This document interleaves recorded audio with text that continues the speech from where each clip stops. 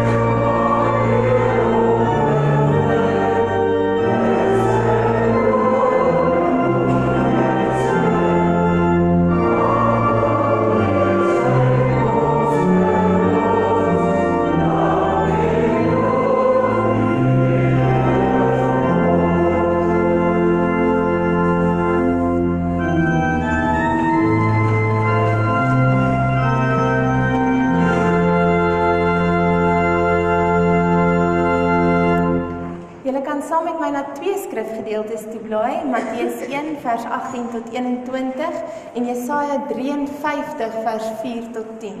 Matteus 1, ons gaan eers uit hom uitlees, Matteus 1 vers 18 tot 21, die geboorte van ons Here Jesus Christus, en dan Jesaja 53 en ons lees saam van vers 4 tot vers 10.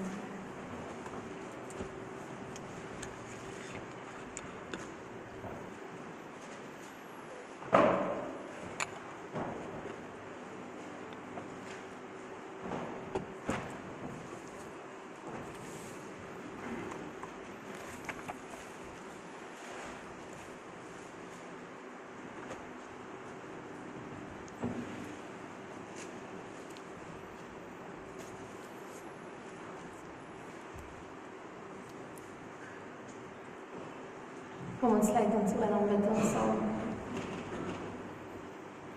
Here, baie dankie dat ons kan begin uitsien en in afwagting kan wees om u geboorte hier op aarde te vier. Here, ons is dankbaar vir 'n dag wat vir ons gegee word, wat ons kan stil raak en regtig dink oor die geboorte. Maar Here, daardie een dag is nie genoeg nie, en daarom bid ons dat u ons regtig op reis sal neem, en dat die geboorte in ons lewe soveel meer sal wees as 'n vakansiedag, 'n familiedag, en geskenke, en lekker saam eet.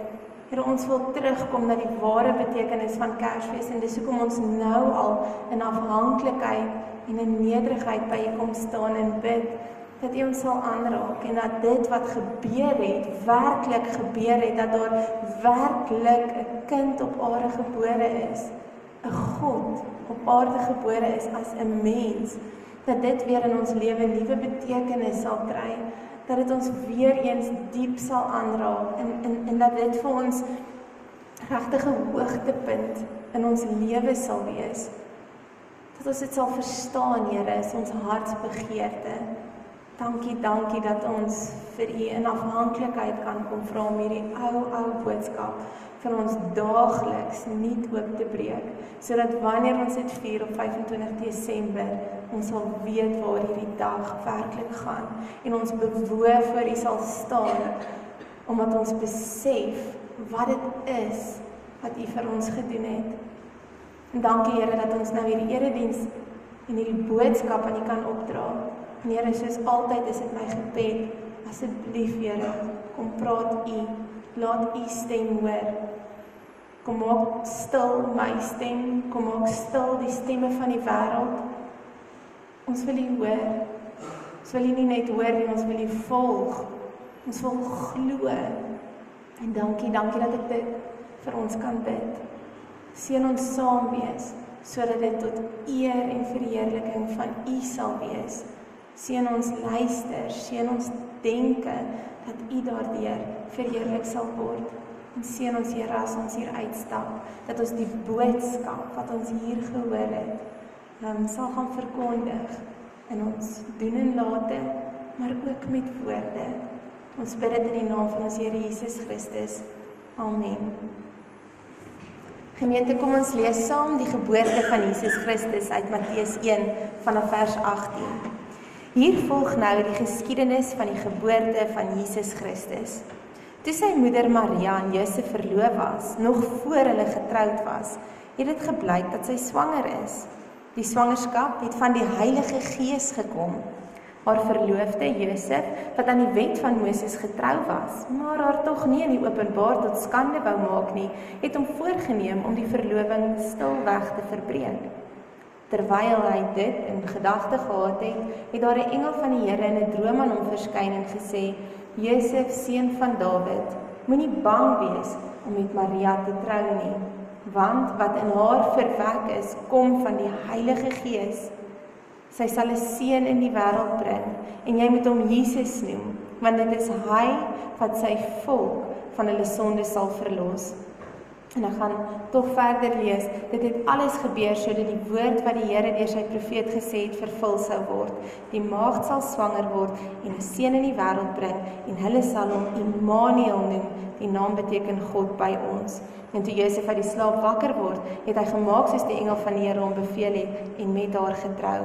Hy het egter nie met haar omgang gehad voordat sy haar seun in die wêreld gebring het nie, en Josef het hom Jesus genoem. Ek lees weer vir ons vers 21. Sy sal 'n seun in die wêreld bring, en jy moet hom Jesus noem, want dit is hy wat sy volk van hulle sondes sal verlos. Jesus Christus het mens geword, sodat ons van ons sondes verlos kan word, deur sy kruisdood. Jesus Christus het mens geword, sodat ons van ons sondes verlos kan word, deur sy kruisdood. Hierdie sin het ons al so baie gehoor, en ons het dit al so baie gesê, dat dit dalk al betekenis en impak in jou lewe verloor het. Dit word baie keer soos 'n rympie vir Christene. Jesus het vir my sondes aan die kruis gesterf. Ons sê dit bykans daagliks, ons hoor dit bykans daagliks. Maar ek weet nie of ons nog die grootheid en die heerlikheid van hierdie sinnetjie, wat ons so algemeen gebruik, nog verstaan nie. Besef ons werklik nog hoe wonderlik dit is, dat Jesus Christus vir ons gebore is. Ek wil dit weer sê, Jesus Christus het mens geword, sodat ons van ons sondes verlos kan word, deur sy kruisdood. Vandag is dit my gebed dat ons weer die grootheid van Jesus se geboorte regtig sal besef. Ek wil so graag hê dat die ware betekenis van Kersfees ons net 'n bietjie sal kom aanraak in ons harte en in ons gedagtes. Dis regtig my gebed dat hierdie boodskap van Jesus geboorte op aarde vir ons hoop sal gee, en dat ons hier sal uitloop, en dat ons daardie hoop in die wêreld sal gaan verkondig. Nou die eerste saak, en ons het nou in die afgelope paar Sondae so baie daaroor gepraat, maar die eerste saak wat ek en jy moet hoor, en moet verstaan, en moet glo, is dat ek en jy sondig is. Ons is so sondig, ons verdien die dood. Ons moet dit hoor. Dis die eerste waarheid van die evangelie. Die mensdom, dis ek en jy, is sondig en sleg. En ons ly onder mekaar se sondes. Ons ly onder ons eie sondes. Ons situasie is werklik eintlik hopeloos. Totaal en al hopeloos. Want ons is wrede, lelike wesens. Ek dink die grootste valse leraars, die valste prediking wat ons vandag hoor, is dat jy is okay, en jy is oulik, en jy is eintlik 'n goeie mens. Dit is valse prediking. Die eerste stap van die evangelie is om te hoor, ek is 'n lelike mens. Hier is die waarheid. As jy een keer iets gesteel het, een keer, iemand se tyd, iemand se vreugde, iemand se vrede, iemand se besitting, sy uitveer of sy potlood, of soos ek al miljoen keer Sonja se penne uit die kerkkantoor uit huis toe gedra het, as jy een keer iets gesteel het, is jy, hoor dit, 'n dief. As jy een keer iemand se vrede gesteel het, is jy 'n dief. As jy een keer in jou lewe gejok het, of die waarheid net effens verdraai het, of belangrike inligting weggehou het, is jy 'n leienaar. Dis wat ons is. Want ek is seker ek staan nie alleen hier as ek sê, ek het dit al een keer 'n dag ten minste gedoen nie. As jy al 'n seksuele gedagte oor iemand gekoester het, is jy 'n egbreker. Of as jy nog nooit fisies ontrou aan jou lewensmaat nie, as jy dit gedink het, is dit vir God asof jy dit gedoen het. As jy vuil taal gebruik of al gebruik het, gaan jy direk teen God se woord, want hy sê vir ons in Kolossense, vuil taal mag daar nie uit jou mond uitkom nie. So as jy gevloek het, al in jou lewe een keer, het jy direk teen God se wil ingegaan. As jy iets of iemand verafgod en jou lewe volgens daardie persoon of besitting inrig, het jy 'n afgod. Dan is God nie jou enigste ware God nie. Hoor jy hoe sondig jy is? Ons moet dit hoor. Ons moet dit besef. Jy moet weet, ek moet weet. Ek is nie, en die prof in Fugard Park gemeente waar ek vandaan kom, het altyd vir my gesê, as ek klaar gepreek het, Lies, okay is nie die reg, is nie 'n Afrikaanse woord nie, jy mag dit nie gebruik nie, maar ek weet nie om dit anders oor te gee nie. Ons is nie okay nie. Nie een van ons is okay nie. Ons het iemand nodig, 'n redder, 'n verlosser. Ons kan onsself nie red nie, maak nie saak hoe hard ons probeer nie. Ons is te wreed, ons is te sondig, ons is te lelik. En moenie dink dis 'n nuwe ding nie. Ons hoor baie keer mense sê, maar vandag is ons goddeloos. Van die sondeval af is ons goddeloos en lelik en het ons iemand nodig om ons te red. Want ons kan onsself nie red nie. Ek het hier geskryf, ons is net eenvoudig aaklig. Aaklig. En dit is nie eens die slegste nuus van die oggend nie. Hierdie is nie eens die grootste probleem nie. Hier is die grootste probleem. Hier is die slegste nuus. Gemeente, ons aanbid 'n goeie en regverdige God. Dit is die slegste nuus. En ek praat nie verkeerd nie. Die probleem is werklik dat God goed en regverdig is. Hoekom sê ek dis 'n probleem? Hoekom sê ek dis slegte nuus dat God goed en regverdig is? Gemeente, want wat maak 'n goeie en regverdige God met vieslike, aaklige mense? Wat maak 'n goeie en regverdige God met sulke lelike mense soos ek en jy? Dis 'n probleem. Dis 'n groot probleem, want daar is niks leliks aan God nie en daar is niks goed in ons nie.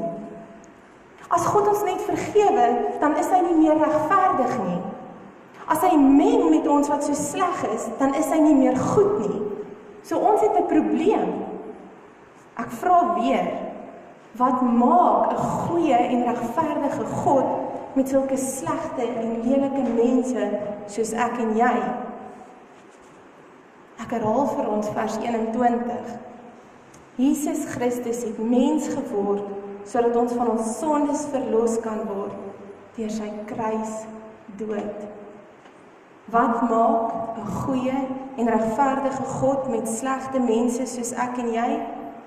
Hy stuur sy seun na die aarde.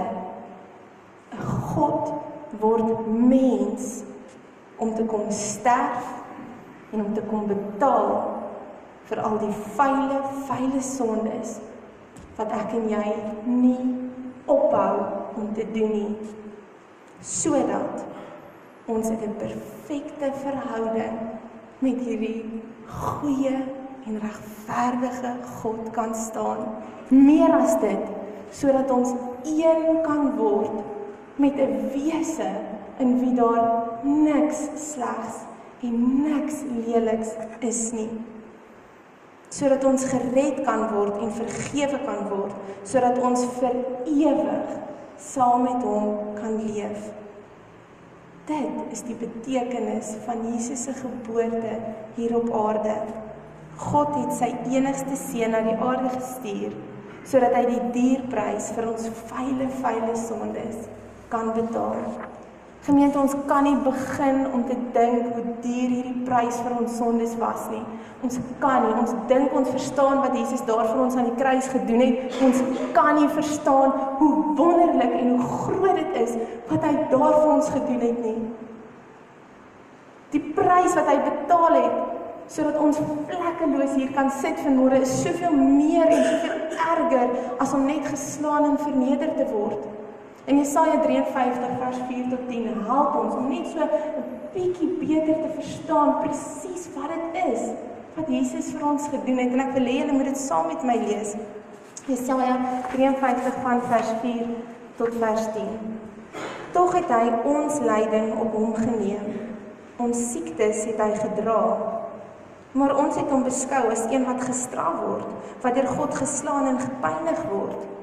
Oor ons oortredings is hy deurboor, oor ons sondes is hy verbrysel. Die straf wat vir ons vrede moes bring, was op hom. Deur sy wonde het daar vir ons genesing gekom. Ons het almal gedwaal soos skape. Ons het elkeen sy eie pad geloop, maar die Here het ons almal se sonde op hom laat afkom. Hy is mishandel, maar hy het geduldig gebly. Hy het nie gekla nie. Soos 'n lam wat na die slagplek toe gelei word en soos 'n skaap wat stil is as hy geskeer word, het hy nie gekla nie. Terwyl hy gelei het en gestraf is hy weggeneem. En wie van sy mense het dit ter harte geneem dat hy afgesny is uit die land van die lewendes? Hy is gestraf oor die sonde van my volk. Hy het 'n graf gekry by goddeloses. Hy was by sondaars in sy dood, al het hy geen misdaad gepleeg nie, en al was hy nooit vals nie. En hier wil ek hê, julle moet hoor vers 10. Dit was die wil van die Here om hom te verbrysel, om hom die pyn te laat ly. Dit was die wil van die Here om hom te verbrysel, om hom die pyn te laat ly. In Engels staan daar, it pleased the Lord to crush him. It pleased the Lord to crush him. Hy is nie net verneder tot 'n mens, geslaan en gekruisig nie, maar die enigste ware God het hom verbrysel, het hom verlaat, sodat ek en jy skotvry weg kan kom, sodat ek en jy vlekkeloos voor hom kan verskyn, sodat ons kan uitsien na 'n ewige lewe wat ons hoegenaamd nie verdien nie, sodat ons nou in 'n intieme verhouding met die een kan wees in wie daar niks slegs is nie. Dit het hy vir ons gedoen, gemeente, en dit is hoop. Dit is die hoop vir die gebroke wêreld. Dit is die hoop vir die gebroke ek en jy. Jesus Christus is vir ons gebore om ons te verlos van ons doodsbestaan. Hoe wonderlik, hoe heerlik vir die wêreld, vir jou vriende en familie en vir jou is daar hoop in die verlosser. Iemand het gekom om ons te kom red, want ons kan onsself nie red nie. En hierdie is die goeie nuus. Hierdie is die wonderbaarlike evangelie. Dit is hoekom ons Kersfees vier. Hierdie boodskap is 'n boodskap van hoop. Nou, ek is so dankbaar dat die Springbokke gister gewen het. En ek stem saam met Prins Harry wat gister gesê het, daar is nie 'n land wat dit meer nodig het as Suid-Afrika nie. Sy het dit nodig. Sy het hierdie hoop nodig gehad, want dit is wat die Wêreldbeker vir ons gegee het. Dis hoop. Maar die hoop wat die Wêreldbeker vir ons gee, gaan nie lank hou nie. So wonderlik soos wat dit is nie 'n blywende, diepe hoop nie. Christus wel. Dit wat Jesus vir ons gedoen het, is wel die hoop vir 'n hopelose wêreld. Dit is wel ons blywende en wonderlike hoop. En so lekker soos wat gister was, kon ek nie anders as om vir my gesin te vra, hoe wonderlik sou dit nie wees as ons soveel hoop in Jesus geplaas het, soos wat ons plaas in die rugby nie. Hoe wonderlik sou dit nie gewees het as ons so opgewonde geraak het oor die een wat vir ons lewe gegee het, as hierdie sport wat ons so geniet nie. Mag julle saam met my vanoggend net weer die grootheid van Jesus Christus se geboorte besef. Dit is my gebed dat jy hier sal uitstap en hierdie hoop sal gaan geniet, dat jy daar sal nadink, dat jy daar sal praat, dat dit deel van jou lewe sal wees. Gemeente, gaan vandag en rus in die hoop wat sy geboorte vir jou gee. Amen. Ons gaan nou net so bly sit, dan sing ons saam lied 177 en ons gaan dit 2 keer weer sing.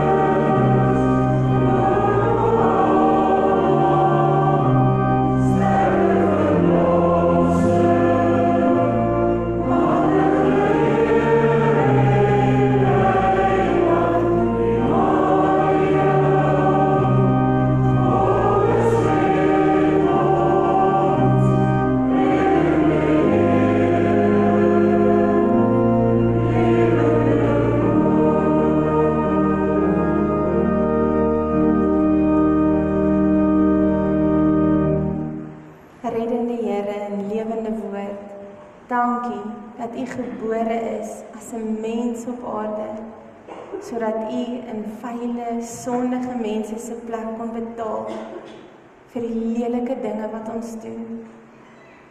Here, ons wil vandag net weer besef hoe groot en hoe wonderlik die geboorte op aarde eintlik is. En dankie dat ons dit vir U kan vra, om hierdie ou boodskap nuut te maak in ons. Heilige Gees, maak ons opgewonde oor dit wat U vir ons gedoen het. In Jesus se naam vra ons dit. Amen. Die kindertjies kan nou vorentoe kom vir kindertyd.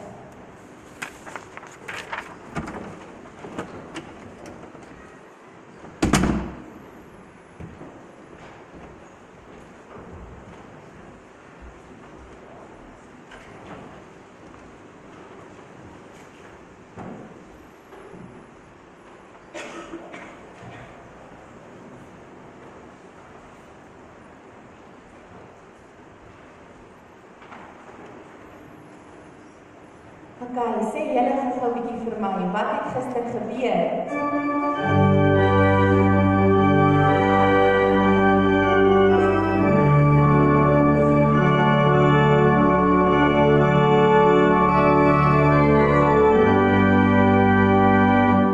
Amina het eers gesê, sy sê die Springbokke het gewen, Suid-Afrika het die wêreldbeker gewen, dankie CR.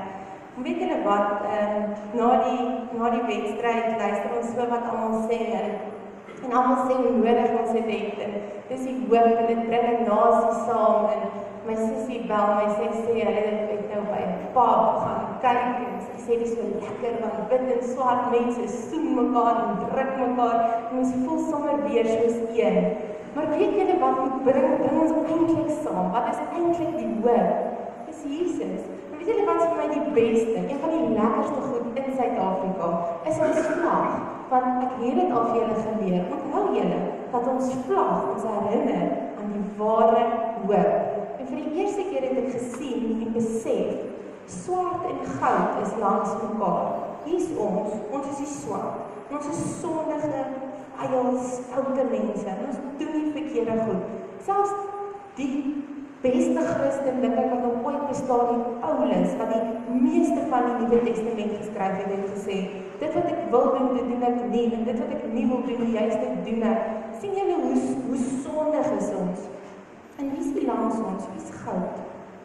God, hy is hier by ons. Wat is 'n probleem? Want 'n lelike, stoute mens kan nie in die teenwoordigheid van 'n volmaakte en regverdige God kom nie. Maar wat doen hy toe? Hy stuur vir ons sy seun, Jesus, en sy bloed, die rooi, vloei vir ons en was ons silwer skoon, spierwit, elke mens. En as ons dit glo, dan groei ons groei nader aan hom in die middel van die vlag. En die blou, weet julle waarvoor is die blou? Weet een van julle? Die blou is die hemel. As ons glo dat God regtig sy seun gestuur het, en regtig, hy's regtig gebore, dat 'n regte babietjie was, wat in 'n krib gelê en huil het, en dat hy groot geword het, en gesterf het vir ons sondes aan die kruis, dan gaan ons hemel toe. Glo julle dit? En ek weet dit is lekker, ek weet die rugby is lekker, maar weet julle wat is lekkerder? Om te glo in Jesus Christus. En daai hoop kan niemand van jou kom steel nie. Elke keer as jy dink aan die rugby wêreldbeker, elke keer as jy dink aan hoe lekker dit was dat ons gewen het, dan moet jy dink aan Jesus en dit wat hy vir ons gedoen het. Want dit is selfs nog beter. Sal julle dit onthou? Wonderlik. Ons nou geleentheid vir die dankoffers om opgeneem te word.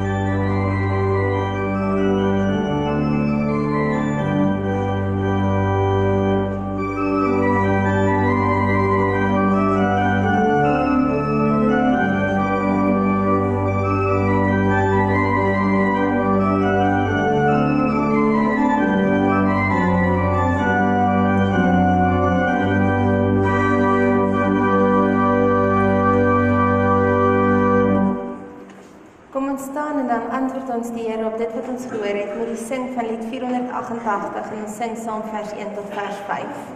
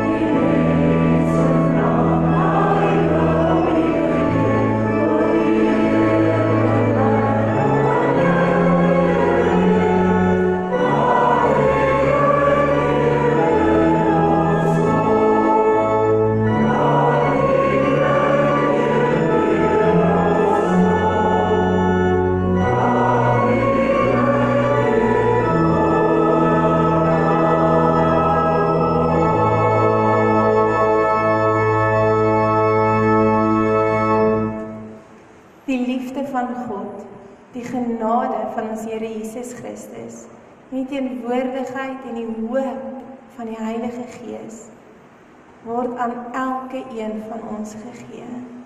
Amen.